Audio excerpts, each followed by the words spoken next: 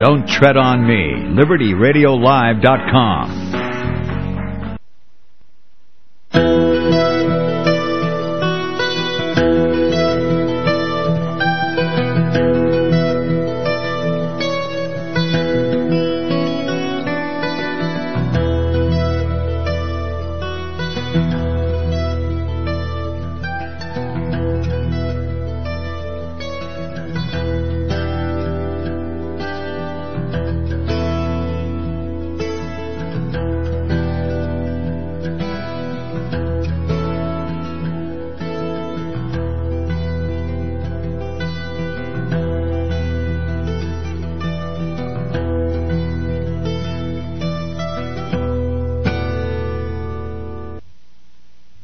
Welcome to Keys to the Kingdom. I'm Brother Gregory, and we're going to talk about the Kingdom of God.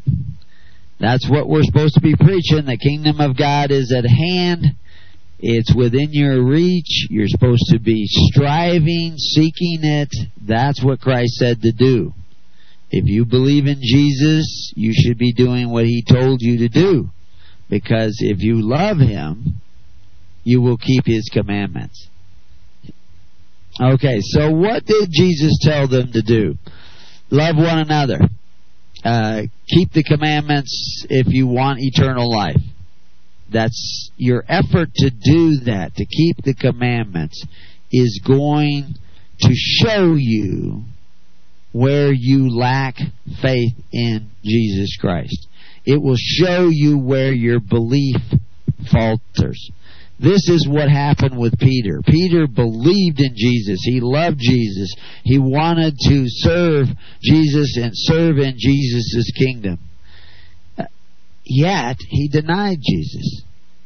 Jesus knew he was going to deny Him and told him he was going to deny Him. He didn't believe it, but so right away we know he's not believing Jesus.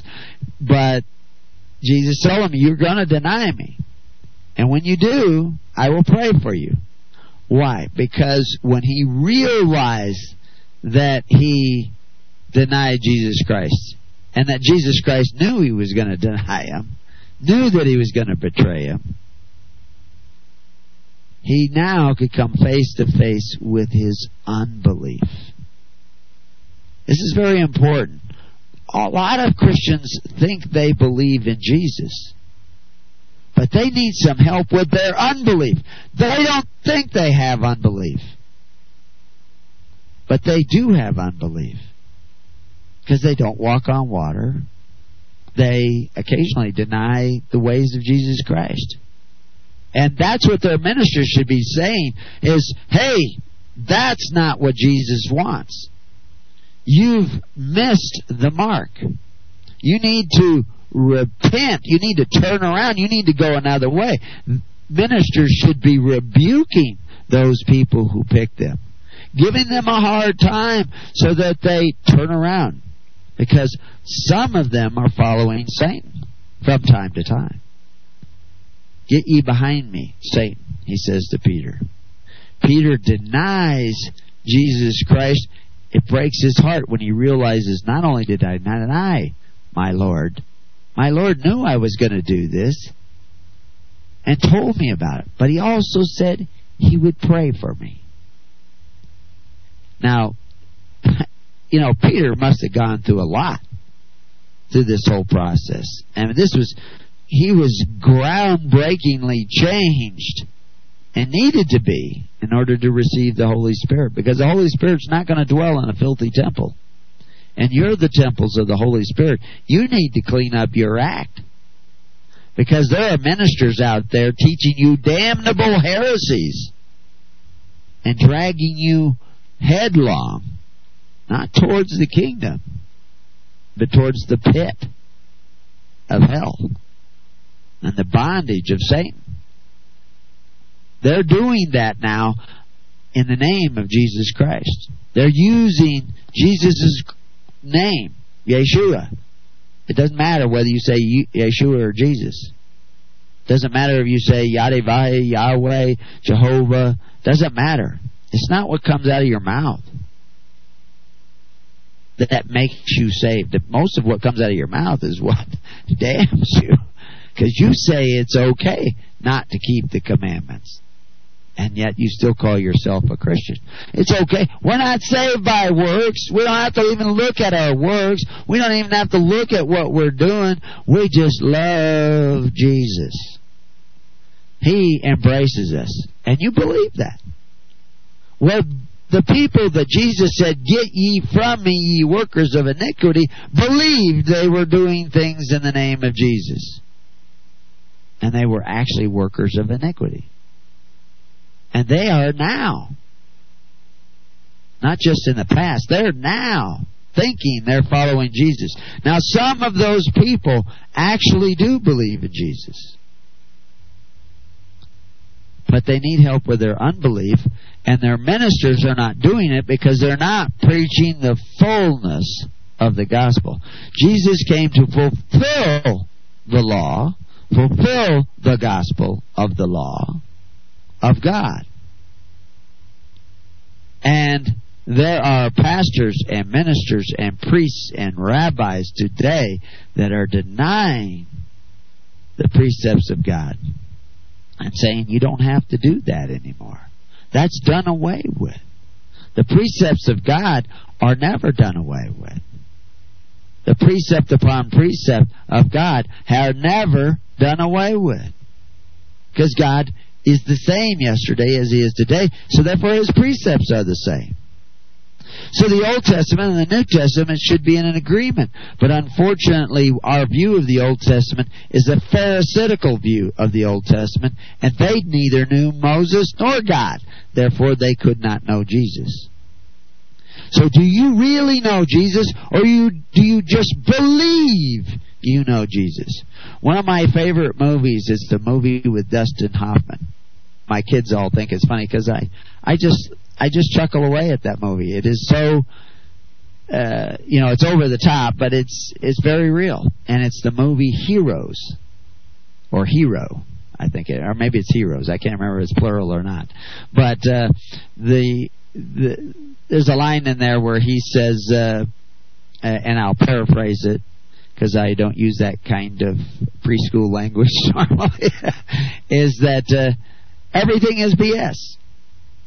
And you just choose the BS you want, and that becomes your BS. And then you believe that. It's kind of the little engine that could. I believe I can. I believe I can. I believe I can. I believe this is true. I believe this is true. I believe this is true. And that belief has power. It can give you power. Can you imagine somebody who is given the task of executing 1 million people? But he believes he can do it. And he gets it done. His belief gave him power to do that. Your belief that sin will make you better, feel better, do better, more successful, makes rich men rich every day. Belief is a powerful thing. But righteous belief makes the difference. Is the Jesus you believe in righteous? Well, we say he is, but what is that righteousness? How do we know what that righteousness is? Well, the precept upon precept of God shows us what that righteousness is. And you need to know what that righteousness is for real. And not make any exceptions along the way. And we are making exceptions along the way because our pastor said it was okay. And some of those pastors are saying that because they are prophets of Satan. And some of them are saying that because they believed prophets of Satan. We're not supposed to believe our pastor. We're supposed to believe God. So what did God say? God said, don't take my name in vain. God said, don't steal, don't murder. He also said, honor thy father and thy mother. And those of you who have followed the word honor there is the same exact Hebrew word for liver. It's also the same exact Hebrew word for fatten. It means to honorarium, to give, to enrich our parents. Doesn't mean go to bed when they say go to bed. Although that may include that. As I was convincing my grandkids last night, we were taking care of some of our grandkids last night. But honoring had to do with fatten. Did you know that tribute is a patrimonial right of kings? When the king becomes your father, because he's beheaded your father, he's no longer the head of your household. The head of your household is the state. They are the ones who rule in your house. They have a patrimonial right to the honorarium that you should be giving to your father. God created the family. Man created the state. Now, should men be social beings? Yes. But what should bind their society? Contracts? Covenants? Constitutions? Or love? Honor? This is the difference between the kingdom of God, that wants you to be bound by love for one another, because that's how you recognize true Christians. Not to be bound by contracts and covenants, which is the sign of Cain and Cain's city-state and Nimrod and Sodom and Gomorrah. And, one of the signs of Sodom and Gomorrah was that, everybody says, well, sodomy is their sin and all this. No, the sin of Sodom and Gomorrah was in a time of affluence. They did not strengthen the poor. Well, they took care of the poor, but they did not strengthen the poor. In God's kingdom, you take care of the poor by faith, hope, and charity. In the kingdom of Nimrod, who is a great benefactor of the people, provider for the people, he takes care of the poor by taking away from you, taking away from your neighbor. And you give him the power to do that because you appoint him your king. And he's now in the business of taking. You see, Christ should be your king, and you should be able to take care of all your social welfare needs because Christ is your king. And you gather together in his name. And if you don't gather together in his name, you will have a vacuum in your society, and you will say, well, how are we going to take care of the poor? Well, that's your job. If you're the government of the people, for the people, and by the people, you should be taking care of the poor and the needy of your society. Yeah, but that guy over there, he's not contributing enough. So let's make him contribute. He's getting to keep his stuff, and I have to take care of all these widows and orphans. And what have they ever done for me? Why do I have to take care of the needy of the society? Everybody should have to pay their fair share.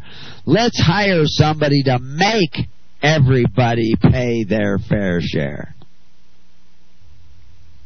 Let's gather together and we'll all have one purse and we'll elect somebody to make sure everybody pays their fair share. You're caught in the net of your own making. Because you deemed it's legitimate that you take from your neighbor, you can be taken from. Somebody sent a video to show how parental rights are decided by judges. And they said, we need to sign this petition so that parental rights cannot be taken away from us by judges and lawmakers. Well, who gave you your parental rights? If the government gave you your parental rights, if the government is responsible for protecting your parental rights, then they get to define what your parental rights are. On the Living Network, somebody sent a little thing showing how recently, I guess it was recent, a court decided that Cherokee Indians had the right to decide who was a Cherokee Indian. because Cherokees had a lot of black slaves. The descendants of those black slaves want to be counted as part of the tribe so they can get more tribal benefits. And the Cherokee Indians say, no, they're not a part of the tribe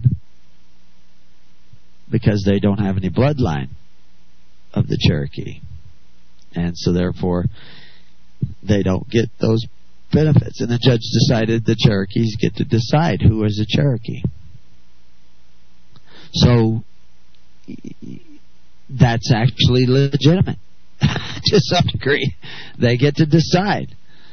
And because all those Cherokees are U.S. citizens and are dependent upon the Social Security system for their benefits, those blacks can go get their benefits there too. Because they've all been set free. Their freedom is a result of government. Their rights are a result of government. It's not a result of God. They're not defending their God-given rights. They can make reference to them, but it's all from the government that their rights come, and therefore the government regulates those rights. And why does the government have that power? Because they've covenanted with it. And the Bible says to make no covenants with them. No contracts where you get to decide for me. So the kingdom of God is void of such covenants. How do you run a government without forcing your elected officials to do what they say they're going to do? Why do you have to force your public officials to do what they say they're going to do? Why would you have to force them to do that? Why don't you just stop paying them? I mean, that's what everybody is saying now. You know, starve the beast, don't pay them. They're not doing it. But is that the deal? Is that the kind of contract you've made with it? You got to remember, this government's gone into debt, fulfilling its obligation to you. Can you now just say, well, I changed my mind, I don't want to be a part of your deal anymore? They're in debt. They got you. They got you. They've bound you in this debt because they went into debt providing you with benefits. Free education. Free health care. You say, well, I don't want those things anymore. Yeah, okay, well then just pay up your debt. Because we've already gone into debt on behalf of you because you said you wanted to be a part of this, or your parents sold you into bondage, which they had a right to do because you used to belong to your parents till they sold you into bondage. How did they sell you into bondage? Oh, well, they wanted to deduct you from their income tax, which they owed because they had a covenant. You know, there's layers and layers of how this works. It's an intricate prison. And you created the prison. You wove the net. You and your parents before them wove this complex net in which you are now captured in. And you cannot just do away with all that with a wave of your pen. You need a better strategy. And Moses brought that strategy. Abraham brought that strategy. John the Baptist brought that strategy. And Jesus Christ brought that strategy. And we call it the kingdom of God. Do you have that strategy of the kingdom of God operating in your life? Are you striving and seeking that kingdom of God? Now, the topic of this program is supposed to be Are Christians Idiots? So I've kind of laid out here, Christians are followers of Christ. They're the ones who are doing what Christ said. Now, there's a lot of people saying they're doing what Christ said. But are they doing what Christ said? Are they following Christ? I don't think they are. I read the book. I'm looking at the book. That book has got some information in it, originally written in Greek and Hebrew. Now, other men have come along and told you what that book means, and you believed them. And some of them told you what they told you because they believed people before them. But if you actually crack it open and do some studying, I found where a lot of their beliefs are wrong. And that's a no-brainer because they don't agree amongst themselves. They're all studying the same book, and they're coming up with different conclusions. At the time of Jesus Christ, the Pharisees were studying the Torah. Sadducees even looked at it once in a while. They were kind of the Democrats of the day, but so they didn't look at it a lot. But they were looking at the Torah and coming up with a different idea about what it meant. Precise Hebrew language hasn't changed in thousands of years, but they didn't understand, because language is Babel. You can make language mean anything you want. You can take Hebrew language and make it mean anything you want. If you go look at your concordances, go get one of those Bible softwares and look it up, you'll find words translated in the Greek and Hebrew 10, 15 different ways. Some of them so different you can't even tell they'd be the same word. Or 5 or 6 different words in the Greek and Hebrew translated one way. One way in English. Well, you got to be missing something. They used a different word, and you're using one word to translate 4 or 5 different Greek words. And then you get a minister who doesn't know what he's talking about, telling you that this is what it means, and you believe him. And you start chugging up that hill of the belief that he's laid out this track. This is what you need to do. And you're following. When I was in the seminary studying, I was trying to get up that hill, but I kept seeing these little things and saying, well, what about that? It says, don't go that way or go this way. And they wouldn't give me an answer that satisfied me. I wanted to know the truth. And I kept asking questions until I wasn't welcome anymore. So I'm going to keep telling you the truth. And I'm already not welcome in a lot of places. But you need to look for yourself and deep down into your own heart. And in that striving to do what Christ said, you're going to come face to face with your unbelief. That's good. Because now you can repent. Peter repented. Changed his ways. Pentecost, when Peter comes out talking at Pentecost, he's a different person than what we saw before. And it's all in there if you understand the culture and you read the text in detail. But I mean, the Bible studies are so unrich. I want to create a study book to go along with books like Thy Kingdom Come and The Higher Liberty, and so that you have this, so we can kind of guide you and show you that there's even a richer, because both those books could have been much thicker and bigger with a lot more information, but I condensed them down because Americans aren't used to reading big, thick books anymore. They want to watch a video. And they want you to be that dumb and lazy. They don't want you to study. They want you to think you got it already. You love Jesus, so you're saved. But you may not really believe in the real Jesus. You may believe in part of what you hear, but then these damnable heresies come in and seduce you away. First miracle of Jesus, he asked the man if he believed. Or he wasn't going to help him, evidently. That's what it appears. And the man said he did believe. What that meant, believe what? But he believed that Jesus could solve his problem. We know that because why would he be asking him? But Jesus says, do you believe? And he says, yes, but help me with my unbelief. So I'm going to help you with your unbelief, and I'm going to show you, smack you right in your face from time to time on our broadcasts or in person writings, so that you will know where you're straying, so that you can come face to face with your unbelief and repent and then have real belief, righteous belief.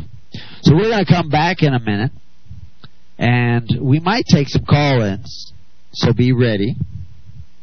The number is 414. I'll give you that when we get back.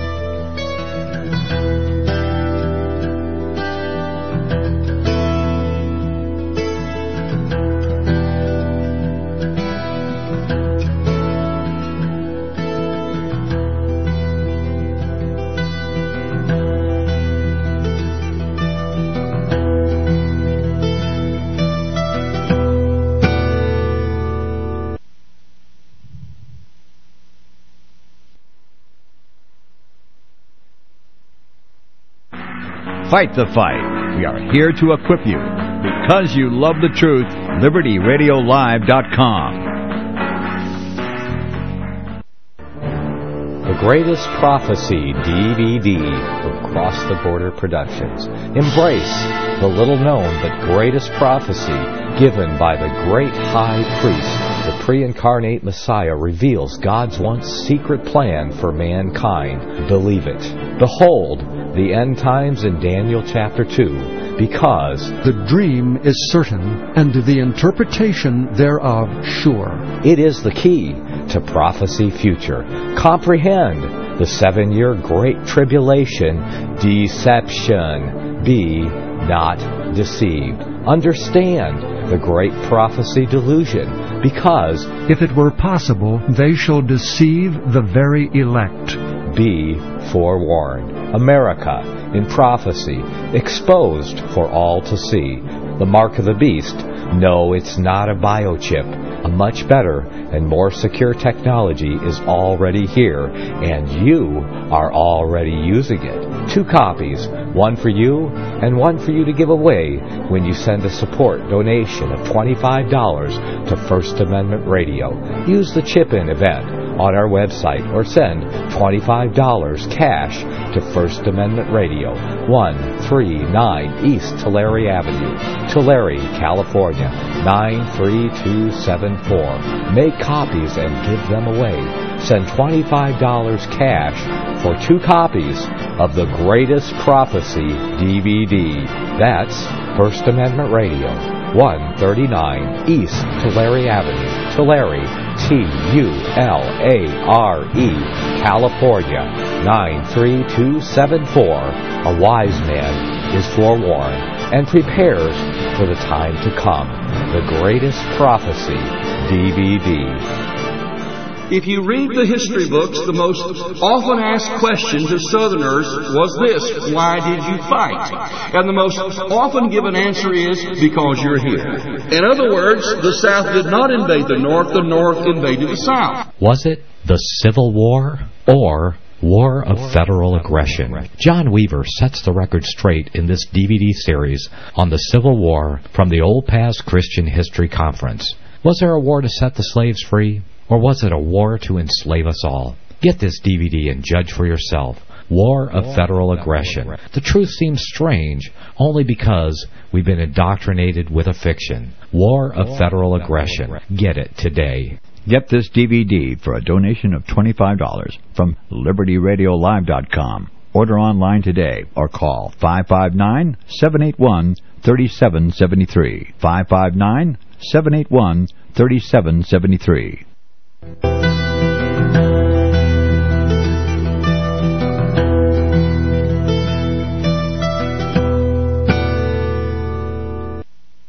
Welcome back to Keys to the Kingdom. And we're talking about a lot of things. Our main topic of today are Christians idiots, which is a part of a conversation that an article that we're having this week. The article won't appear until News with Views puts it out, and we'll attach these audios to that when that finally does go out, and hopefully we'll kind of stir them up a little bit, because Christians have really taken a false turn, or people thinking that they're Christians, people who they look at Jesus, they look at the Bible, they look at some of those doctrines through often cloudy glass, but they say, I like something I'm seeing, and they're pursuing that, and they're seeking to be Christians, and they're going to churches and Bible studies, and they're trying to find out more about this Christ. Unfortunately, the whole world is deceived as to what Christ was really doing.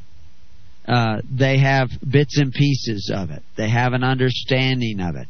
But there's deception everywhere. And even the very elect of God would be deceived if it was possible, because there's a very strong delusion out there that is deceiving the people who are seeking Christ and deceiving the people who are not seeking Christ. and some of them are the deceivers themselves. And so we ask this question, are Christians idiots? And we'll talk about that a little bit later in this broadcast, specifically as to what that article is all about. But in the first part of this, we're laying some foundation so that you understand that belief has levels. You can believe in Jesus but not have a clear picture of Jesus, so that you have this unbelief. And Peter was a great example of that. He certainly believed in Jesus Christ. He knew Jesus Christ. He walked with Jesus Christ. He followed Jesus Christ. He left his business to go follow Jesus Christ under dangerous circumstances. That's very clear. He didn't want Jesus to go to Jerusalem because he knew that Jesus' life would be in danger. John the Baptist had already had his head cut off as a result of conspiracies that wanted to do away with John the Baptist. Pharisaical conspiracies and, also in the palace conspiracies to do away with John the Baptist. He wasn't just out in the country because he loved the view. He was out in the country because it was not safe for him or his family, including Jesus Christ, to be in Jerusalem, because they had a different concept of the kingdom than you would see going on in their Washington, D.C., which was Jerusalem at that time. Their Sanhedrin was there. There were huge money powers. There's a lot of money being made by being friends with this Pharisaical government. You get government contracts. You could get... there was also the military-industrial complex that they had. And that's always been a threat going way back to the days of Saul, when Samuel said, he will make his instruments of war, he will take your sons and make them run before his chariots. This is what you're going to get if you elect a man who could exercise authority one over the other. You were to be bound by faith, hope, and charity, by free will offerings, by honor, by precept upon precept of God, not by the ways of Cain, not by the ways of Nimrod, not by the ways of Sodom. So anyway, the point is our belief needs to be cleansed, purified. We need to remove the unbelief, and the only way to remove the unbelief is to come face to face with the truth about ourselves. The truth that we ourselves can't live in the garden by our own volition. We need to walk with God in our hearts and in our minds. We need to have His laws written on our hearts and on our minds. All His laws, from the first commandment to the 10th commandment, from the first to the second, as Christ gave. All the laws hinge on these one. Love God, His ways, His precepts, and love your neighbor as yourself. Your love for your neighbor is intimately connected with your love for God. If you love Jesus Christ, you will not want to abandon your neighbor. You will not want to isolate yourself from your neighbor. You might want to get away from them from time to time. Take a little vacation from that neighbor, but you do not want to isolate yourself. You do not want to abandon him. You will want to keep the lines of communication open to him. You will want to know him and know his needs and be there for him. And this is the social structure of the kingdom, is that you need to create from the bottom up a network, not dependent on contract or obligation, but dependent upon a spiritual obligation to love your neighbor as yourself. And that obligation is fulfilled by your personal choice on a day-to-day basis to love your neighbor as yourself.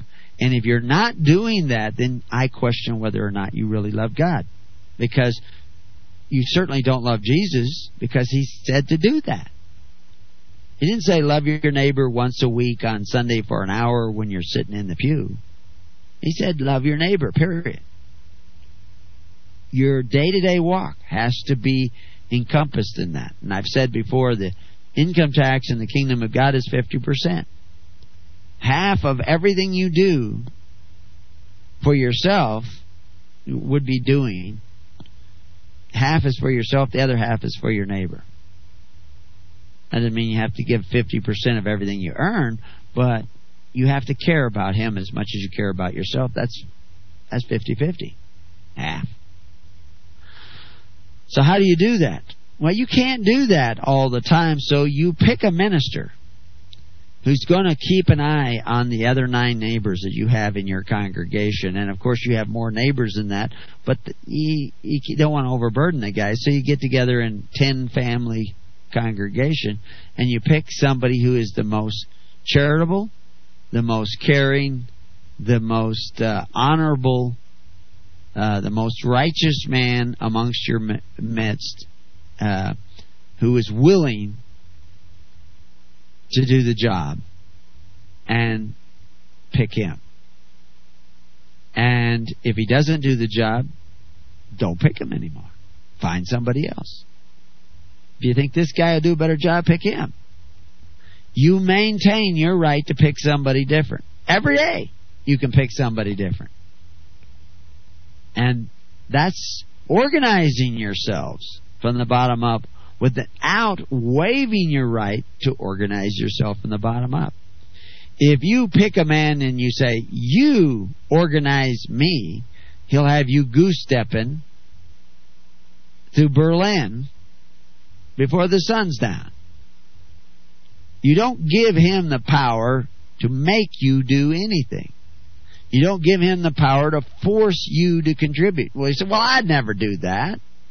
Why would I give him the power to make decisions for me? Well, you do that when you give him the power to make decisions for your neighbor. It's that simple. If you give him the power to force your neighbor to contribute to your welfare, you've just given up your right to decide what you will contribute. He is now exercising authority. And it is not to be that way with you. Jesus said it's not to be that way with you. And the way that is with most Christians today is it is that way. They pray to men who exercise authority to obtain benefits at the expense of their neighbor. And they have whored after other gods who now tell them what they can teach their children, what they will contribute this week to the gods that run their government. And those of you who have read the article Gods Many know what I'm talking about, because there are gods many. But they're gods because you've made them gods and you made covenants with them, the people round about you and their gods. And you are now captured in a net that should have been for your welfare, but has become a snare because of debt. And your only salvation is to repent and turn around and go another way. Instead of organizing from the top down now, you have to have the discipline of organizing from the bottom up. That's why Wycliffe says that the Bible is the book for the government of the people, for the people, and by the people, because it's telling you that you have to voluntarily do this. And if you're not doing that, you're an idiot. And so I say, are Christians idiots? Not real Christians. Foolish Christians. Pseudo-Christians. False Christians. Apostate Christians. They're idiots because they're not really following Christ. Now, there's gray areas here because of the fact that many of you want to be real Christians. But you've been listening to those ministers who've crept in and teaching you damnable heresies, saying it's okay. Now, some of the things we'll talk about in the second half of the show is emotional socialism, what real prayer is, the vampire syndrome. I just made that phrase up earlier this week. And maybe if we have time, we'll get to some of the other topics that I put down over the week on the Living Network. Every one of you should be a member of the Living Network. Now, the Living Network is not an email group, although you can get on email group and connect with others that are forming the Living Network. The Living Network is physical, living people connecting with other physical, living people. That's the Living Network. The email groups are to help you do that. Telephone can help you do that. Retreats can help you do that. We have a number of retreats coming up this fall around the country, and you can go to one of those retreats. We're having one out here in Oregon, and I guess they got some that they're trying to organize in the Midwest, and I don't know where all. You have to get on the Living Network in your area. Go to hisholychurch.org and do that. But this is organizing yourself from the bottom up. And you could call that organized religion. But it's not top-down organization. It's not authoritarian organization. You have to decide. You have to choose. You have to act. You have to turn love into an emotion, from an emotion into an actual physical reality, into a power. And when you do that, when you unite thought and deed in action, a spiritual opening comes that will give you more power than you would normally have simply by believing. You know, people believe in communism, people believe in governments, and they serve those governments, and because of their belief in those governments, they are able to accomplish big things. Belief is a powerful thing. It can build a tremendous building because you believe it can be built. But that building can become a prison if that belief is not designed according to the nature of God. And that's what Nimrod was doing. He was building a whole system to bind the people under his authority. It was very effective. I've flown over this country many times, and you look at the cities and the intricacies in this huge mechanism that we've created, this technological wonder, and it's a marvel. It's a miracle. And it was built by belief that we can do it. But it's also a prison. It's also a very dangerous prison. It's an execution chamber because you are so vulnerable, unbelievably vulnerable. In America, the North American Creighton, which is an area of North America, is shaky. We've had several earthquakes in the last week. And right along the borderlines of the Creighton. If that continues to get more active, we've had gas releases in the West Coast here. Carbon dioxide, even methanes from under the ocean. We have volcano going off the coast of Oregon that has been swelling with gas releases. You could have a massive explosion that could send a tidal wave, a mile inland in Portland. Instead of $1 million worth of damage, you could have billions of dollars worth of damage. And if you're moving according to the Holy Spirit, you will know what to do about that. If you're moving according to the knowledge of men, I could scare the bejesus out of you with what's coming. I could share with you things that would terrify you. But what is the point of that? You don't want to move from fear. You want to move from love, because love will guide you in where you need to be and when you need to be there. Because it will open up that. See, this is why the world doesn't want you to love. They want you to hate the Muslims or hate the communists or hate the Indians or hate the blacks or hate the whites or, they want you to be operating from hate and anger and fear. What if Social Security fails? It's going to fail, period. It's going to fail. Jesus didn't say, what if the unrighteous mammon fails? He says, when it fails, it's going to fail. So, are Christians idiots? Are they foolish? I don't know what's going on in the chat room that's associated with this recording, but I'll keep an eye out if there's any questions.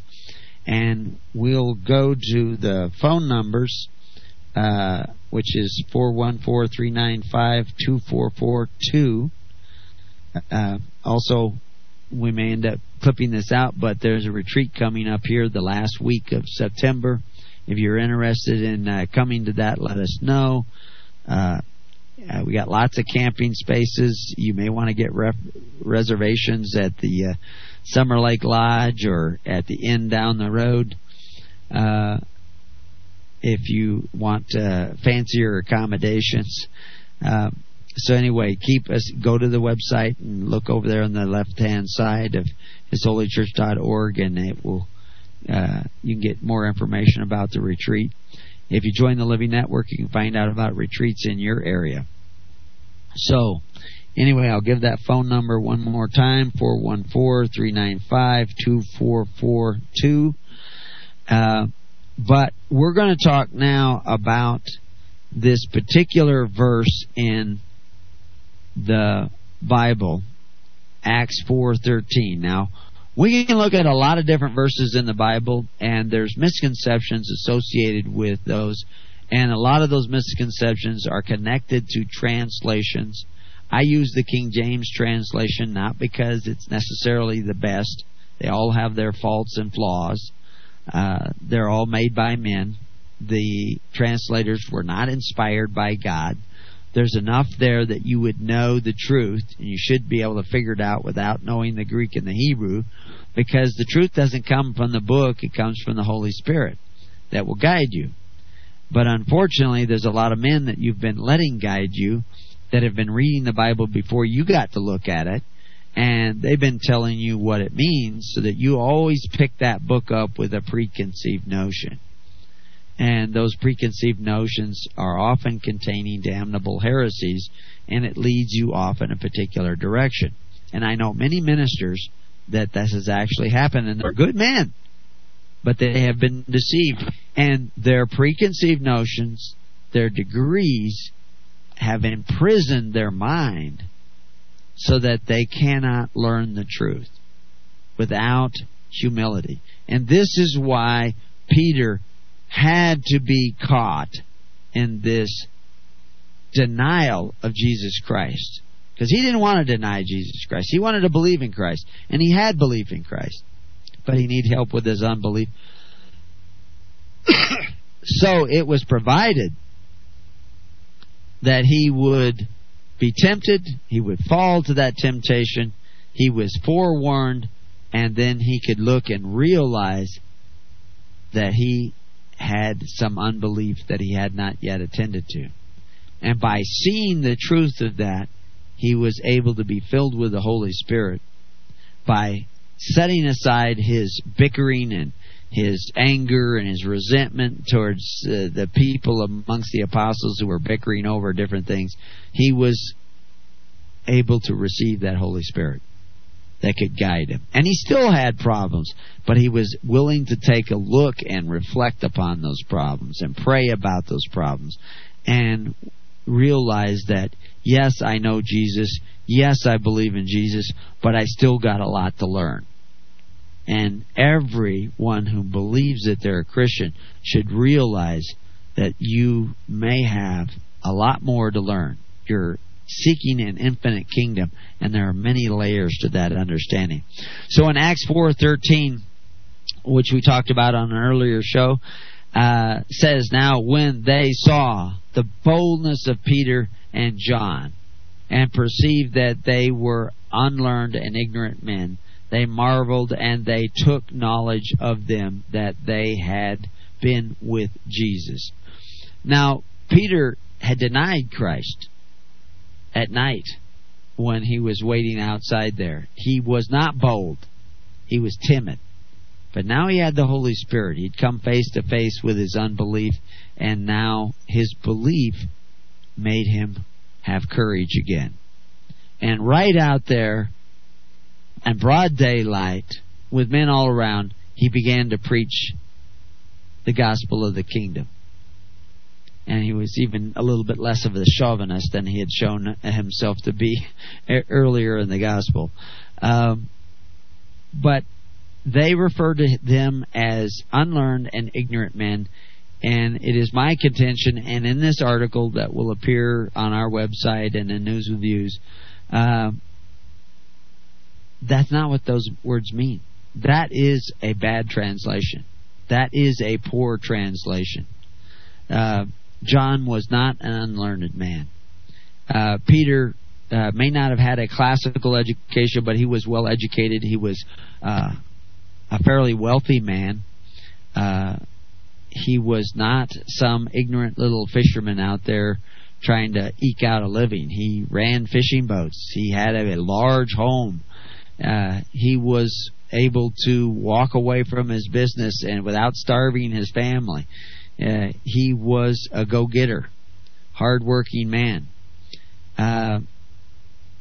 He was not unlearned, and the words they have there are not translated unlearned anywhere else that I can find anywhere in any Greek text. The actual word for unlearned, which you will find in the Bible, used many times in the Bible, also in Acts and Romans and Peter and Corinthians and Mark and in Luke, even in Hebrews, and does mean unlearned, is not the word they use here. Why wouldn't the same guy who used this other word, unlearned, use it there? Because they're not talking about unlearned men. They're not talking about ignorant men. They're talking about something entirely different.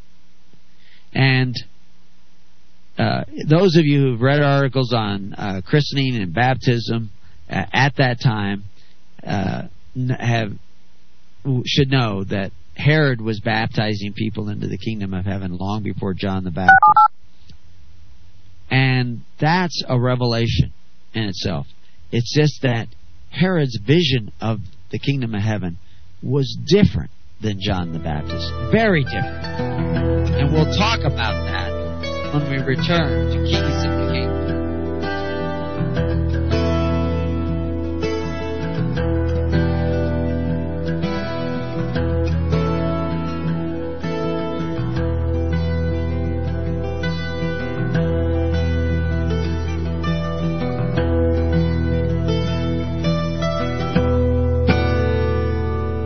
You have been listening to The Keys of the Kingdom with Brother Gregory of His Holy Church. For more information on the educational ministry provided by His Holy Church and Brother Gregory, including services, counseling, lectures, books, and other audio materials, please write to His Church at Summer Lake, Box 10, Summer Lake, Oregon, 97640. You can also find us on the web at www.hisholychurch.net.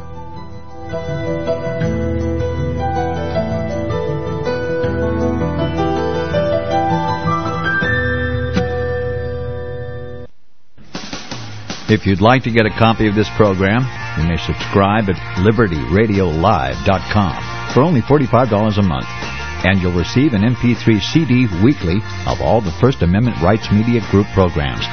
As a bonus, we'll send you a password for our audio archives online. That's a $15 value. Or you can request any month of any program on one MP3 CD for a minimum donation of only $20. Or any single program on tape, MP3 CD, or CD for only $15. You can do all this online at LibertyRadioLive.com. Just follow the instructions to make a donation or subscribe. Don't do internet? Then call 559-781-3773, 559-781-3773, and we'll be honored to help you. Thank you from all of us here at the First Amendment Rights Media Group.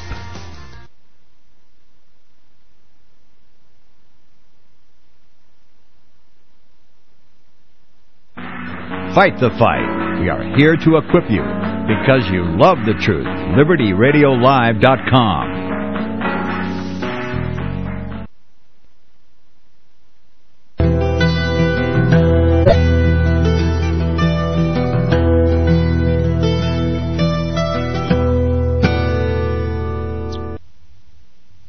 Well, welcome back to Keys of the Kingdom. We were talking about, are Christians idiots? Are they fooled? Are they deceived? We know that a strong delusion is coming, and we know that many people would be deceived, even the very elect. A lot of people think that deception has not got here yet. I think it's been here for quite some time. It began immediately at the Pentecost, where people began to try to distort the truth. It was ongoing even before that. It has been with us since the garden. And the idea that you can decide what is good and evil by your intellectual ability to calculate what the truth is the basis of that strong delusion. You can't. The only way you will know the truth is by the divine inspiration of the Holy Spirit in your hearts and in your minds. That's the only way you can really know it. Now, we have gifts like the Bible, and we have prophets that come about from time to time and will reveal to us, and God sends us little messengers from time to time. But these are ways in which we can check whether or not what we're listening to is really the Holy Spirit. And an awful lot of ministers are not listening to the Holy Spirit because they have done things that are absolutely, clearly, without question, in contradiction to what Jesus said to do. They are in contradiction to what Moses said to do, what God said to do. And the results of that is that they've gone back and become entangled again in the bondage of the world, in the elements of the world. And we have a study on that too, as well, is that what are the elements of the world? Are you entangled again in the atomic structure of the world? Because that's not what those words really mean. It has to do with this system of things where you become a thing and you become entangled. You go back into the bondage of Egypt, back into the bondage of the world, same thing. And that's where everybody is today. And the forefront leaders that have brought the people into this bondage are the apostate church ministers of the world. And they are ministers of the world and not ministers of Jesus Christ. They are not a part of the body of Jesus Christ. They had some belief, but they have some unbelief, and unfortunately they have been deceived and led off. Now, they may be good men. Now is their time to repent, because now we're going to reveal some truths. The Bible talks about baptism. The baptism of John the baptism of Jesus Christ. Anybody who received the baptism of Jesus Christ was cast out of the welfare system operated by the Pharisees in the temple. We know that from John's writings about the blind man and his parents, that they would not be a part of that system anymore. And if you don't know the history of how that system works, that's why we wrote the book Thy Kingdom Come and all these articles on it. The reality was that Herod started a system of social welfare, and it was building it on a pre-existing system that had been established by the Hasmoneans, and this Sanhedrin, which was their Congress of the day. And in 78 BC, this took a big jump, but Herod ended up sending up ministers all over the known world and baptizing people into the kingdom of heaven. When they were baptized, their names were written down in books by scribes, which means accounters or accountants, and they would write their names down. And these ministers would go out and baptize people and write their names down, give them a new Hebrew name. They'd give them a little white stone with that Hebrew name carved on it and a couple of letters, usually about 3 letters. And they would use that stone and their own words out of their own mouth, held in their hand, to say, yeah, I'm a member of that system. And they would show that little stone, and that would be their marker identity. And they would say, okay, so-and-so, he's here on such and such a day, and he needs this benefit, and he's entitled to it according to our books, and so therefore he gets this benefit.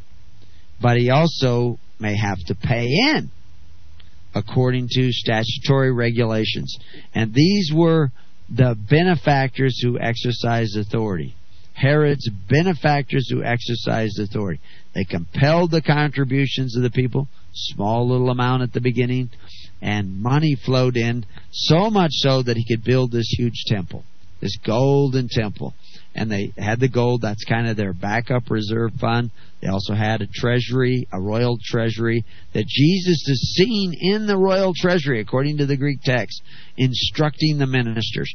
How come he's in there? He's the king. He's in that royal treasury instructing the minister. He sits on the left side and watches the contributions coming in. And he says, who gave more? The rich man who gave half, 50%, or the widow who gave all she had? You know, what? He's looking for righteousness. He ends up giving a command that nobody can carry vessels anymore in the temple.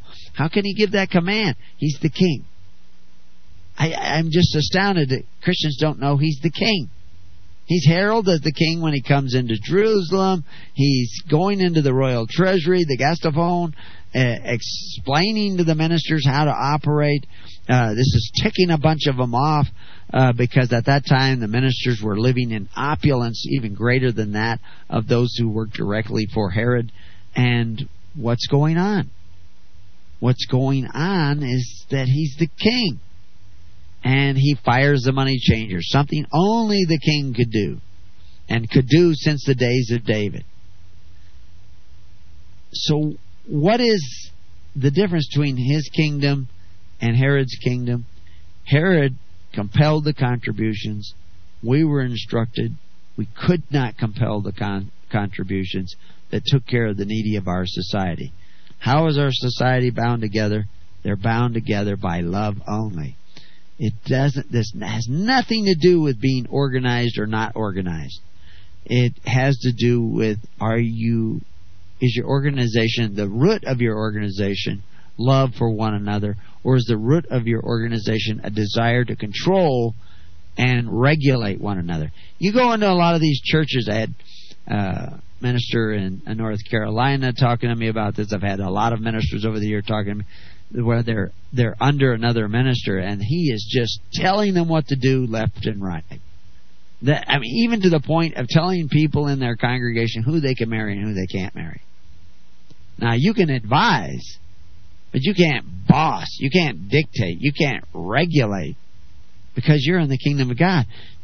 You're giving people the right to choose. Now, you have rights to choose. A minister doesn't have to marry a couple. If he thinks that this marriage is ill-conceived, or there's somebody's not being honest, or somebody needs to do some more rethinking about it, and he just doesn't feel right about it, he has the right. He isn't a slave to them. He's a slave to Christ. And Christ tells him what to do through the Holy Spirit in his conscience. And, and we see the evidence of that or not. And if we see him marrying Steve and Mike, we say, well, I don't go along with that.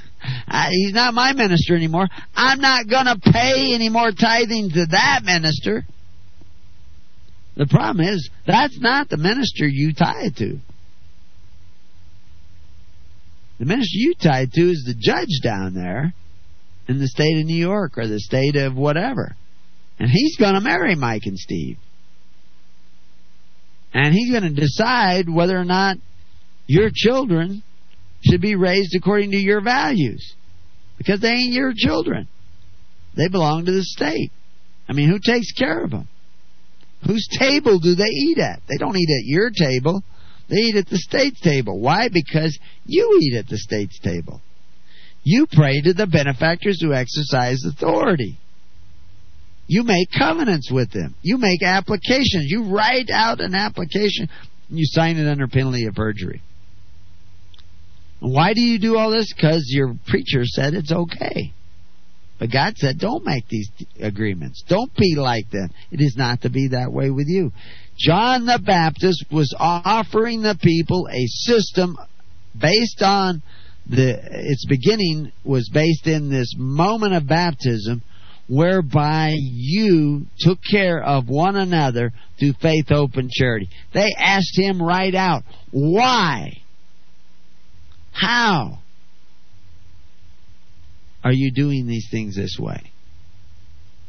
And he says, explaining how it worked, he said, if your neighbor doesn't have a coat, you got two, share.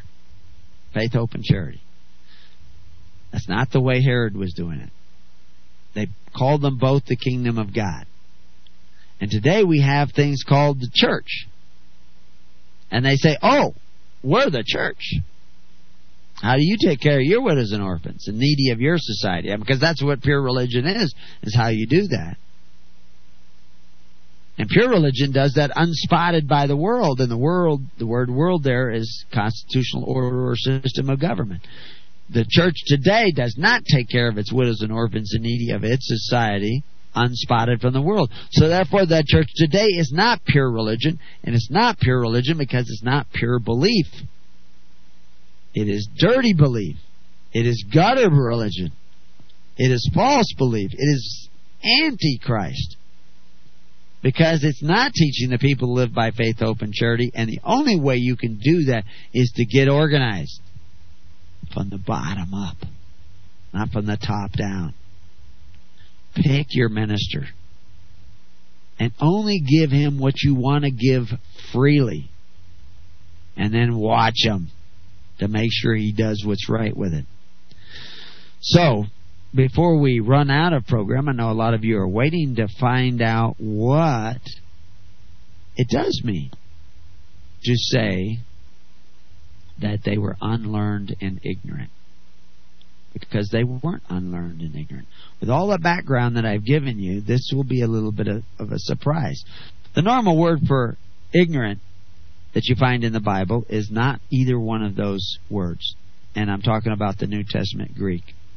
The word that is normally translated ignorant or unlearned is agnoo.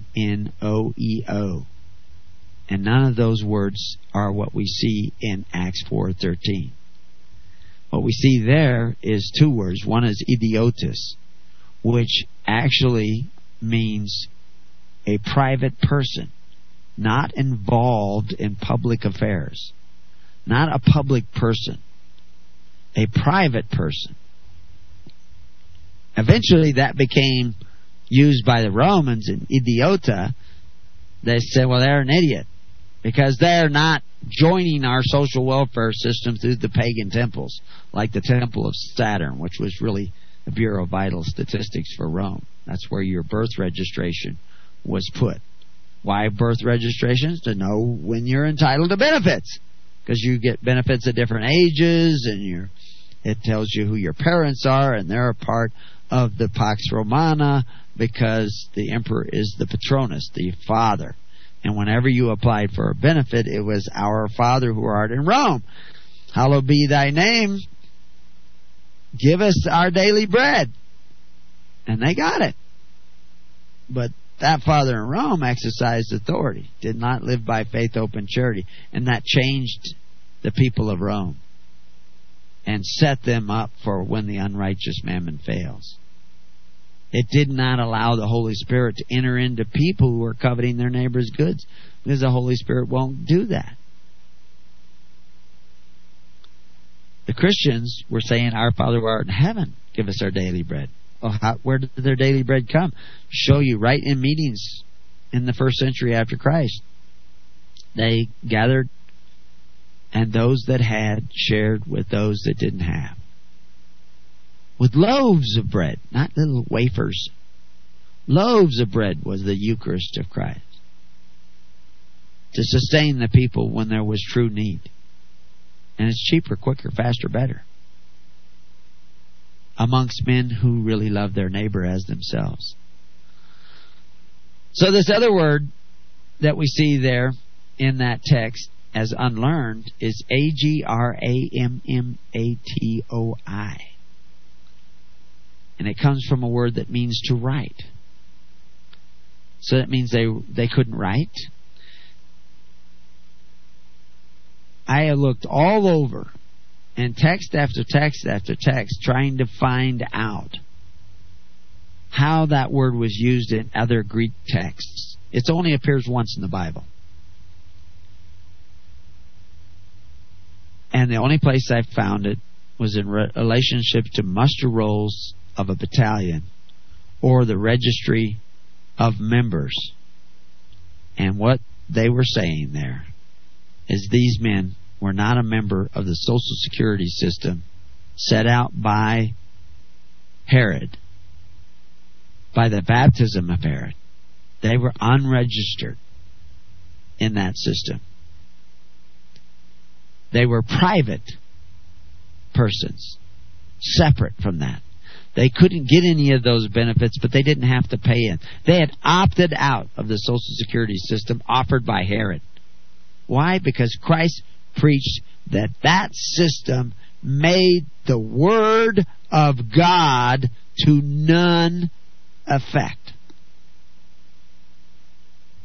It was the system of Corban. The sacrifices of the people were compelled by their membership in a social welfare system that took care of the needy of their society, from the blind to the old age to whatever, to the cripple. If you return to the ways of Christ, the ways of Abraham, the ways of Moses, where you start taking care of one another through faith, hope, and charity, you will see miraculous healings of people that will stick. And you do not have to rob energy away from your neighbor to do that. I have seen healers gathering together. They love to do this in an emotional setting. Get a very emotional crowd together, because that emotion feeds their belief in the orchestrator of the events. And you will see these people all gathering around to be healed. The next day, or that day even, you will see some of them healed. Where did they get the energy from to do that? From the Holy Spirit? Or did they get it from this emotional circus that they've created, where they drew this energy out of this person and that person and that person, who just feel the outpouring? You know cutters? You know what cutters are? People who cut themselves and make themselves believe. I've seen a real beautiful young girl, arms just sliced. She'd been cutting herself because the flowing of life out of her gave her a sense and feeling of life. And there are people that have that, and they are subject to vampires who suck the life out of them, the spiritual life out of them, because they get them in these emotional settings where they get them all worked up, and they will run up to give their emotional energy away, their spiritual energy away. You all have the power to heal, but unfortunately, if it is not tempered with the power of the Holy Spirit and the character of the Holy Spirit, you will also impart your diseases to other people, and not just the healing, but the poison as well. And this is what often happens in these emotional gatherings where everybody gets and they think it's the Holy Spirit. Well, it's Spirit. It may not be the Holy Spirit. Jesus didn't have to go get people worked up in order to heal the woman who just touched his garment. Her belief saved her. But belief in what? You can believe in lots of things and it may heal you. the placebo effect. But is that healing coming from the character of God, the character of life, the source of life, the tree of life? You can believe in all kinds of things and it will give you power. But is it the Holy Spirit of God, the creator of the universe, the creator of life? And there are ways to see whether it is or not. We are all deceived daily. We need to be careful of that. So all of these guys were noting and taking knowledge of is that these were unregistered private people. But we can't have them translating it like that. And not that the King James guys were screwing up. They went to school. They were products of the church before them. They were around 500 years after the Inquisitions, where they killed out everybody who might actually know and believe in the gospel of the kingdom. And then they controlled the education. They controlled our understanding of Greek. That's why you got Thayers going back and trying to figure out what the Greek really meant. And he changed his opinion over the years, even after he wrote his Thayers. And I had a minister say, oh, well, it's not what you think this word means, like in the case of Romans 13. Minister wanted to say, no, I always use Thayers. I rely on Thayers. I says, well, let's open up Thayers. Definition. The liberty of choice. So if we're going to go by Thayers, that's what it means. You want to go by Strong's? That's what it means. You want to go by ancient Greek texts? That's what it means. You want to go by people speaking Koine? That's what it means. They say, oh, you have to look at it in the context of the whole. How is it used most of the time in the Bible? Read the book Higher Liberty. And you'll see how it's used most of the time in the Bible. It's talking about the government of Jesus. Your right to choose. God gave you that right to choose. Now, are you choosing life or are you choosing to take life from others? This, the tax situations in the world governments today is evidence of the fact that we have already turned our back on God. The choice of Saul is evidence of the fact that we have already turned our back on God.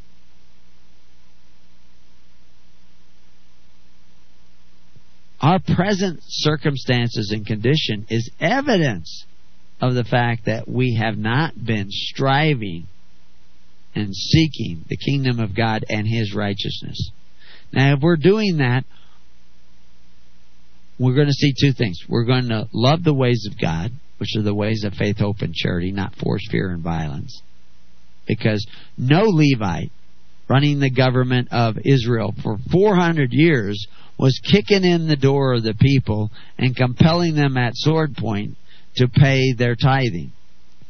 Their tithings and their free will offerings were free will offerings because it was a true and pure republic under the authority of God. They say a theocracy. We don't want a theocracy.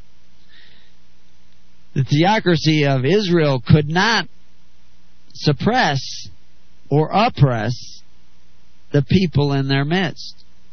You didn't have to join their church. You didn't have to join their system of Corbin. You didn't even have to pay into it if you did join it.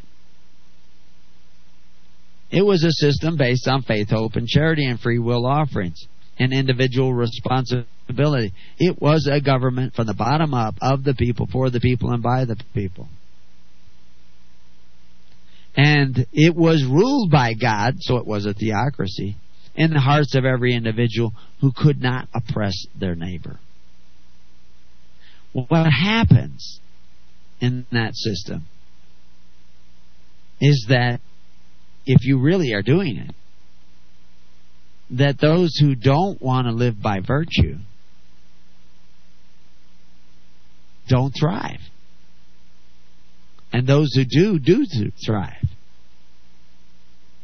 But those of you who want to live by virtue have been seduced into making covenants. So now you have to remain friends with the unrighteous mammon, unless you want to become a true minister of Christ. And then you can prepare a table so that when the unrighteous mammon fails, those who have been friends in the system will have a more righteous habitation. If you're in the system, excuse me, if you're in the system, don't cheat. Don't lie. Make your yeses yes. In the daytime, but at night, seek the kingdom of God. In other words, your work day, you're in a job, you got to do that job. You work for an employer, you do it the way he says. And you're all employed by the federal government, so they say this is the way you do it, so you do it that way. But start setting the table of the Lord so that you have some place else to go when the table of the unrighteous fails. You should have been doing this for the last 20, 30, 40, 50 years. You haven't been. Because you've been listening to ministers who are preaching damnable heresies that say it's okay to covet your neighbor's goods, even though you could do a better job by following the ways of Christ. You are all registered people. Now, some of you want to get unregistered. I understand that. You will not be free till you set your neighbors free. And a lot of you already don't want to take those benefits. You're young, you're strong. But what about the families? What about the elderly? Are you ready to take on all the elderly that want to go this way? You cannot be free. You will not be free until you care about your neighbor as much as yourself. And the only way to show me that you care about your neighbor is to gather together. To organize yourself from the bottom up in tens, hundreds, and thousands. I don't believe you care about your neighbor if you're not doing that. And I'm saying that to help you with your unbelief. Because if you really believed in what Jesus said, you would be doing that. Because that's what He said to do. Gather in His name. Do not forsake the gathering together. Love your neighbor. Physically love your neighbor. Don't just hug them. I see people hug all the time. And then hire people to force their neighbor to contribute to their welfare at the point of a gun. So where's the love in that? Show me real love. Show me real love. And start doing what Christ said. Stop being idiots. Start learning what it means to be idiotus, non-participators. And the way to do that is start becoming participators in the ways of Christ. The modern Christian is idiotus. He is not a participator in the kingdom of God. He's told to sit and wait for the kingdom of God to come. Jesus done it all. You don't have to do anything. Just come to church, tithe to me so I get lots of money and drive a nice car and all this stuff. I don't tell you have to tithe to me. You have to seek the Holy Spirit. He'll tell you who to tithe to. I'm not telling you what to do other than seek the kingdom of heaven, the kingdom of God, and the righteousness of God. And stop seeking the unrighteousness of the world. And that's going to take a lot of work. It's going to take a lot of dedication. And you have to decide what you're going to do in seeking that kingdom of God. So, anyway, look forward to publishing the article so that everybody can read it. I've let the PCMs, the personal contact ministers on our Living Network, see it already. And as soon as News of You, they have the first right, we'll publish it and let you know. Till then, may peace be upon your house, and may God be with you.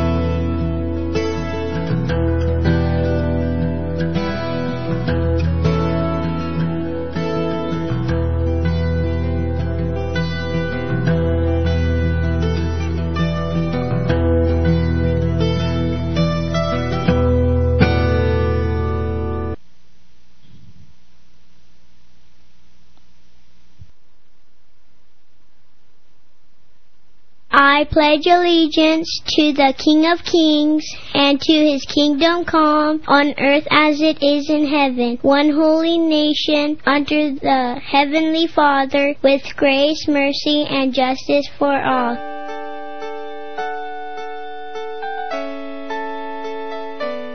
The program you are listening to is 100% sponsored by you, the listener, on this First Amendment Rights Media channel.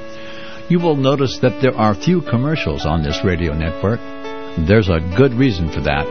Corporate advertising dollars come with strings that limit program content. So without your help, these programs cannot continue on internet or our several affiliates. If you benefit by the educational law programs, we ask you to give. If you are admonished or nurtured by the Bible and ministry programs, we ask you to give. If some voice a cause that you are passionate about, we ask you to give. If you believe in any of these, we ask you to support them as you would a missionary on a continual basis, as if giving a tithe for missionary radio. These programs are not commercially viable and must be supported by those faithful to the cause of truth. Look for the button to sponsor your favorite programs at our listen and schedule pages on the internet. Then, when you subscribe, we will send you the last quarterly MP3 CD of that program immediately, and continue to do so with each new quarter. We will also give you unlimited archive access to all of our programs. We're asking you to give much less than a tithe, so that you may also send support directly to a particular program host, cause, and anywhere else the Spirit may lead you. Do all to the glory of our God and Creator, for His holy nation, the only kingdom that will last forever. Thank you for listening.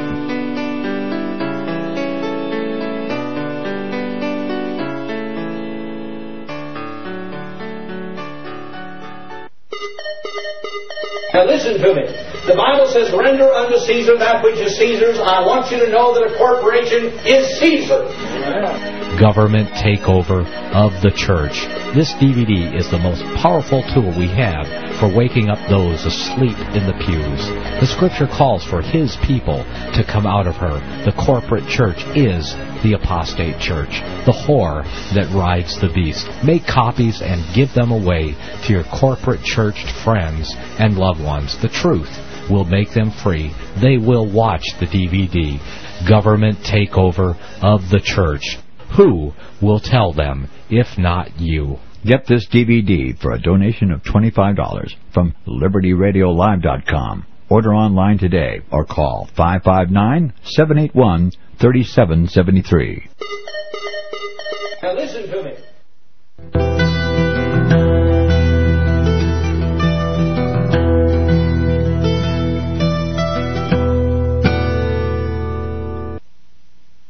Welcome back to Keys of the Kingdom. We're still talking about the Kingdom of God, and I hope everybody's found the show interesting so far.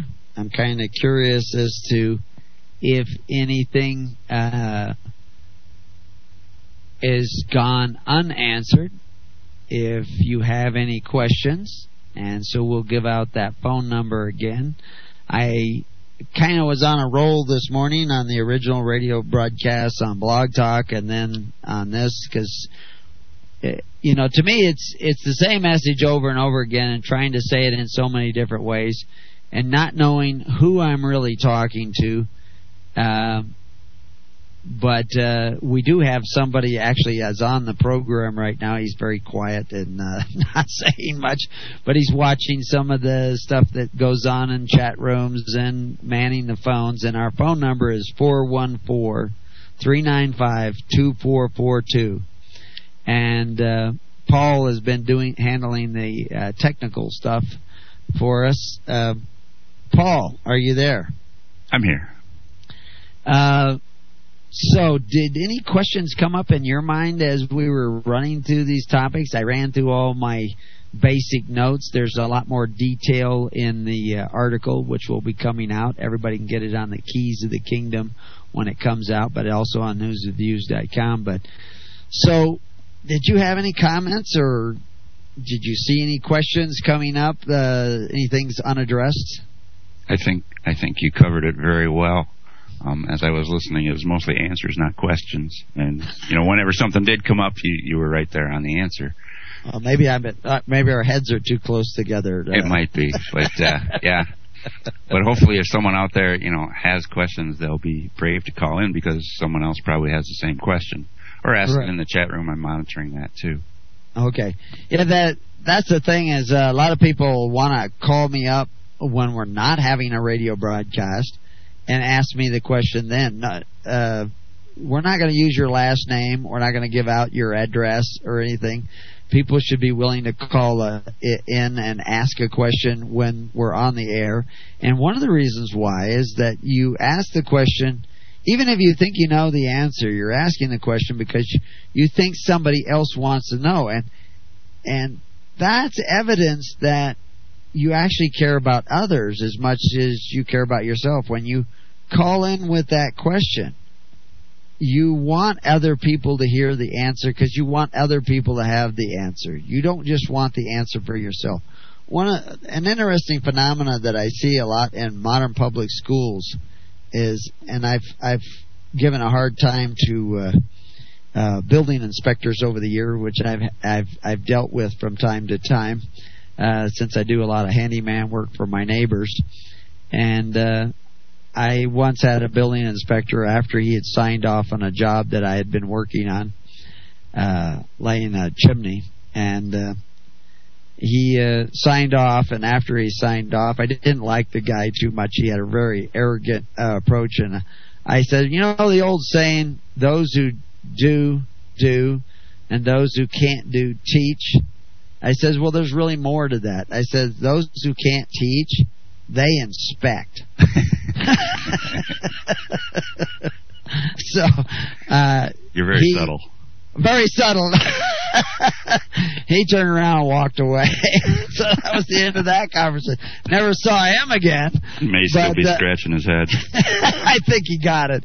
I had built this chimney about 30 feet up way up to the top of this roof, and the code requires that it's 2 inches away from any combustible material. And, I had this big 30-foot ladder going up into the high point of the building. And he says, that doesn't look like 2 inches to me. Just that was the opening conversation to me. And I thought, you bold so-and-so. I didn't say a single word because, I wasn't running the job, and so I didn't want to get anybody into trouble and make the poor guy mad at me yet, anyway. So I just whipped out my tape out of the back of my pouch, and I handed him the tape, and I said, here's a tape, there's a ladder. He didn't take the tape, and he didn't go up the ladder, so I guess he took my word for it that was 2 inches at the top. So, anyway, so after I saw he signed off, I volunteered my little advice on the difference between those who do, those who teach, and those who inspect. Now, a lot of people don't know that there's building codes in the Bible. There's a building code about, balconies, having a railing around them, about digging pits, and etc. And you have to not create a hazardous situation. That's what Moses is trying to impart with his codes. He's explaining the 10 Commandments with his codes, his statutes of Moses. He's not trying to create rules and regulations that, if I do this, I step on B, and then I step on C, and then I step on D, then I get into the kingdom of heaven. He's trying to give you a picture of the kingdom of God.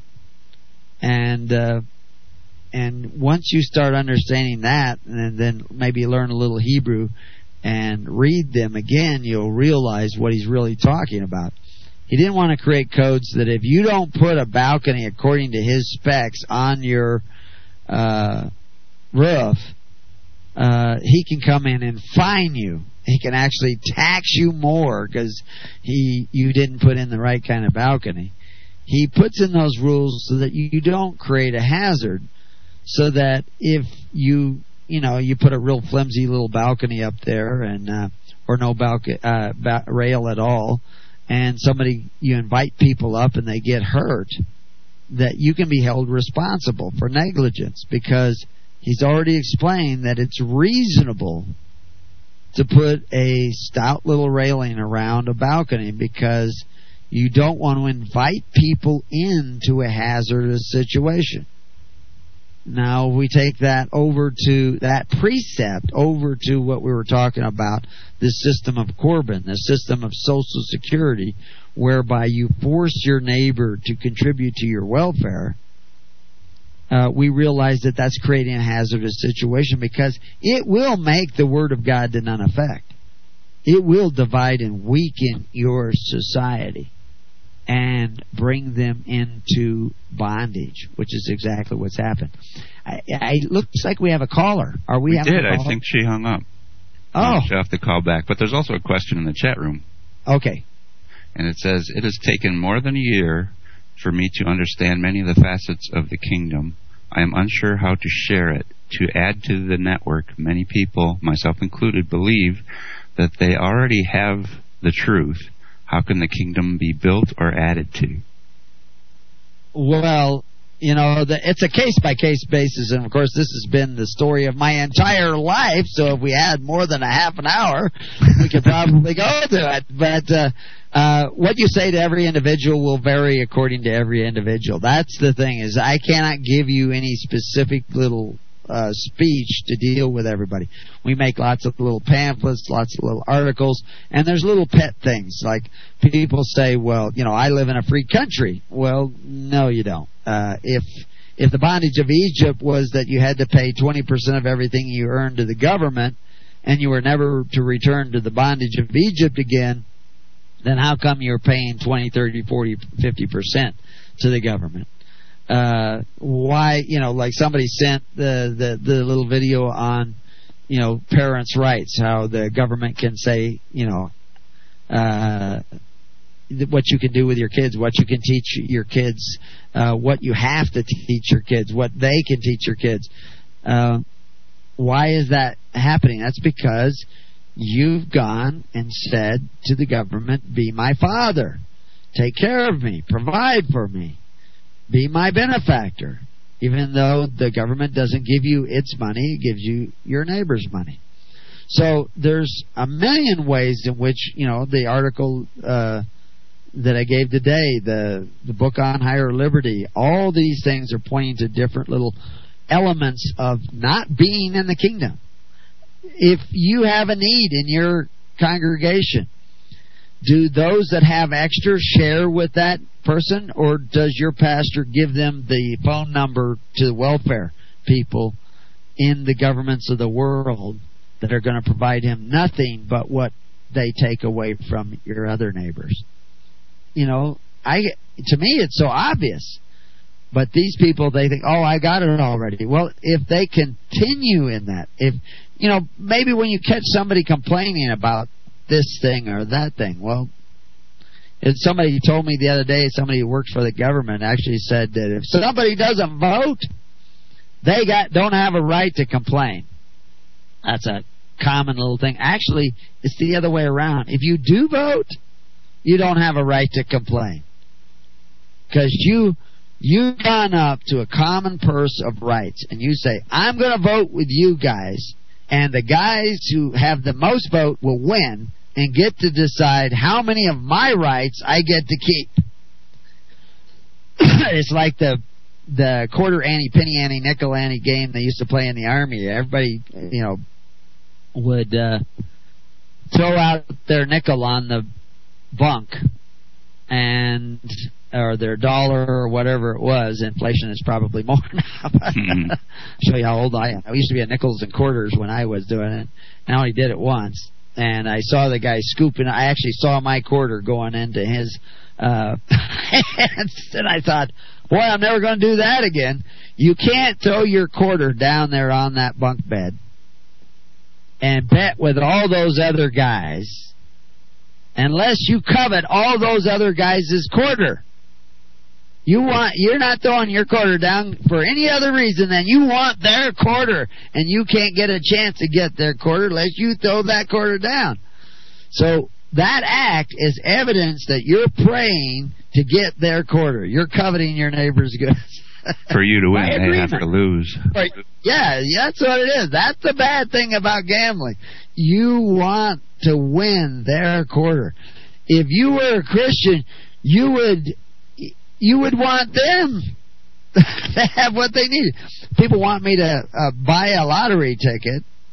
It's for a good cause, so that for $1 I can get a chance of winning this rifle or you mean a raffle or whatever it is.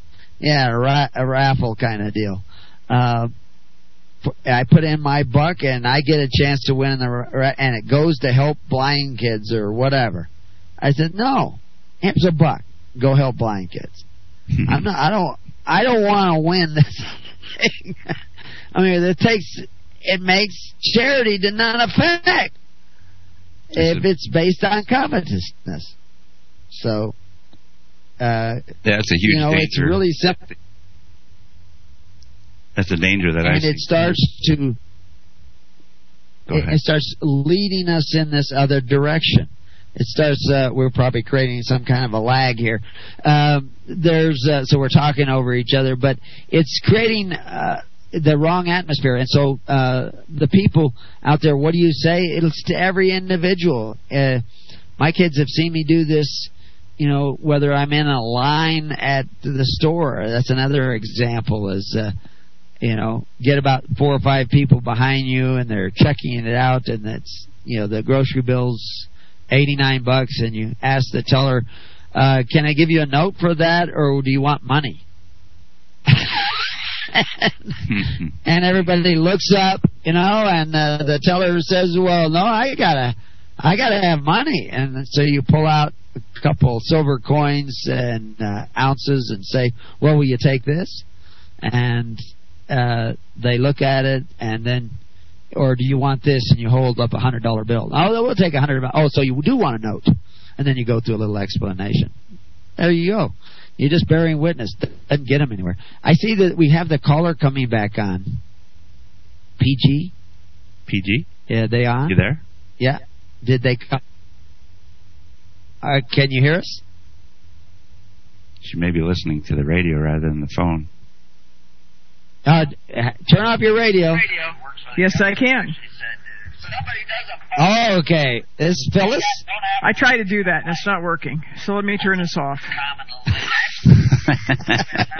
Hey, who are those guys in the background?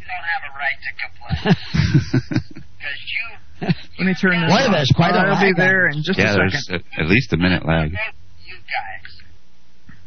Okay, it's off. Hey, Phyllis. Okay, there we go. Hello. Okay, I can hear you. Back in a little bit, John. All right, when I find out if we do it tomorrow or not. Okay, thanks a lot. Bye. Oh, multitasking. Nothing else. You can come over and mow lawn tomorrow if you'd like to do that. Maybe. Too far. I can't. Phyllis, are you there? Hello, Phyllis. You're on the air. Hello? Phyllis, you're on the air, Phyllis. Hello? I can hear you. Let's try to call again. Can you hear me? I can hear you. Can you hear us? Apparently not. Well, that's not working out too good. She still looks like she's getting technology. It is our friend and it is our enemy. Phyllis, can you hear us? Oh, she's gone. Okay. So that didn't work. She'll be back. Good. Okay. Yeah, we'll have to. Maybe we should work on a way. There's a follow-up question in the chat room. Okay. Could Brother G expound on the day job, seeking the kingdom by night? Okay. Well, I was making references to when they were in bondage in Egypt, and Moses was trying to teach the people how to be a free government. And they were going to have to go through these plagues and earthquakes and all these things, which is a pattern we're going to see again. It's a pattern of the early church. It's a pattern of, even in the days of Abraham. Because Abraham spent about 70 years before those many souls came out with him, and there's a whole history of that most of the people are ignorant of. But they were in the bondage of Egypt. They had to pay into the government. That government provided them with all their benefits, their leeks and onions, their social welfare. They had to now still pay their tally of bricks, but glean in the field at night for their straw. These are metaphors in the language as to benefits. So... Hey, Phyllis. So anyway, that's what we're related to. Phyllis is back on. Can you hear us, Phyllis? I sure can. Can you hear me? I'm thinking... I can hear you. and we can hear the dogs. That's what we're laughing at. Yeah, I figured you probably know who it is without actually me saying anything. Okay. But we're interested in what you have to say. Well, I have a question. We always talk about the idea of loving our neighbor as ourselves. We talk about that quite a bit. There's one place in the Bible, though, where I see where Paul talks about love and about something about being a clanging gong and a clanging a cymbal, the clanging cymbal, and things like that. If we don't have love, but how do we know that we're really actually loving somebody? How do we know that it's real true love and it's just not something that we're just in a sense going through the motions for? Like there's people that I know that are they just need some support. They don't really need anything. They just need somebody to stand there and say that it's okay, and it's nobody that I ever knew before. Just happened to see them online a couple times. How do I know that that's not really a form of love? So how do you qualify that? Well, that's the thing, is that it can look almost the same either way you do it. I mean, charity is supposedly taking something you have and giving to others. And so therefore we say, well, that guy was very charitable. We think of social welfare systems as charity. But the reality is, in the time of affluence, we're not strengthening the poor, we're weakening the poor. We're getting them to the point where they sit there and they expect to be taken care of. And how do you tell the difference? And the Bible tells us, by their fruits. What are we producing in society? What kind of society are we producing? And how does it come out that way? We have a society today where people can be raped in the streets and nobody does anything. People shut their doors. They hide away. We can see rights of the people being taken away. When you were arrested and put in prison in the old days, you got to wear the same clothes. You actually kept your money in your pocket. They didn't have a right to your money. They're just arresting you. They didn't take your shoelaces away from you. They didn't do any of that stuff. They just simply imprisoned you. And then you had certain rights even then. But today, all your rights are taken away from you, and then they give you back what they want. But what we've done is we've created a society in which there's no hue and cry. People are raped in the courts. People are raped in the economy with things like inflation, and nobody does anything about it. Nobody in the Christian churches, almost, except for a few rare exceptions, are tending to anything that would fit the category of the weightier matters as described by Jesus Christ, and which is law, judgment, mercy, and faith. They say that doesn't have anything to... Just believe in Jesus. We don't have to worry about law, judgment, mercy, and faith. We just believe in Jesus. If you believe in Jesus, you will be tending to law, judgment, mercy, and faith, because He said those were the weightier matters, and that's what you should be attending to. You won't have a system of social welfare based on forcing your neighbor to contribute. And so we see the fruits of their charity is not fruits at all. Sweet in the mouth, sour in the belly.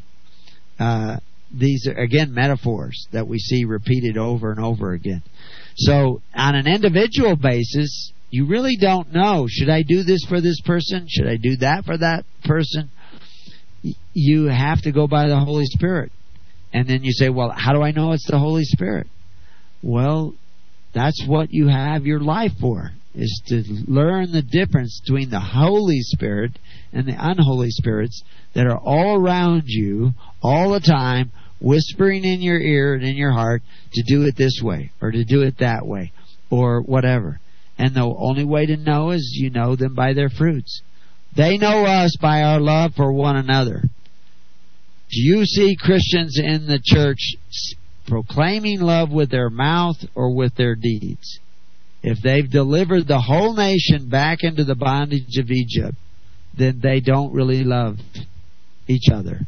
And that's what they've done. They've delivered the entire world back into the bondage of Egypt. And if you don't want to be a part of that system, they will throw you in jail. They will persecute you.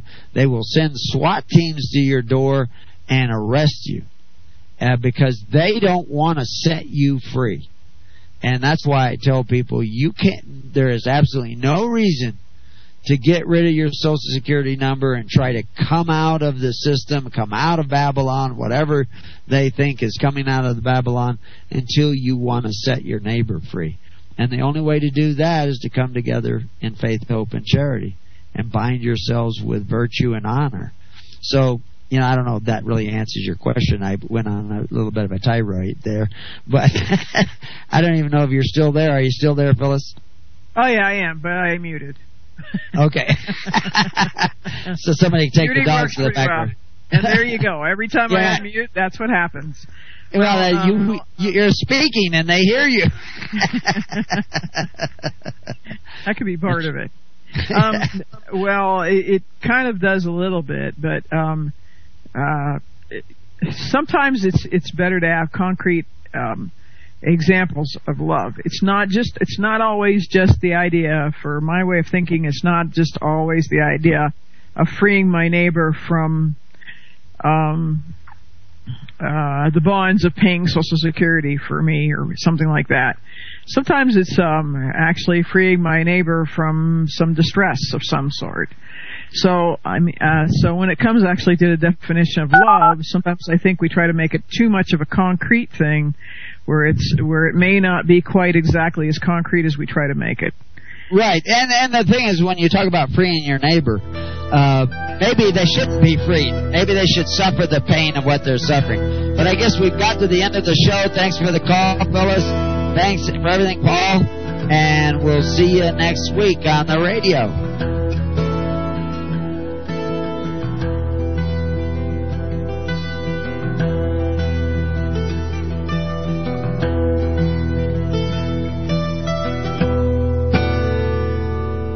You have been listening to The Keys of the Kingdom with Brother Gregory of His Holy Church. For more information on the educational ministry provided by His Holy Church and Brother Gregory, including services, counseling, lectures, books, and other audio materials, please write to His Church at Summer Lake, Box 10, Summer Lake, Oregon, 97640. You can also find us on the web at www.hisholychurch.net.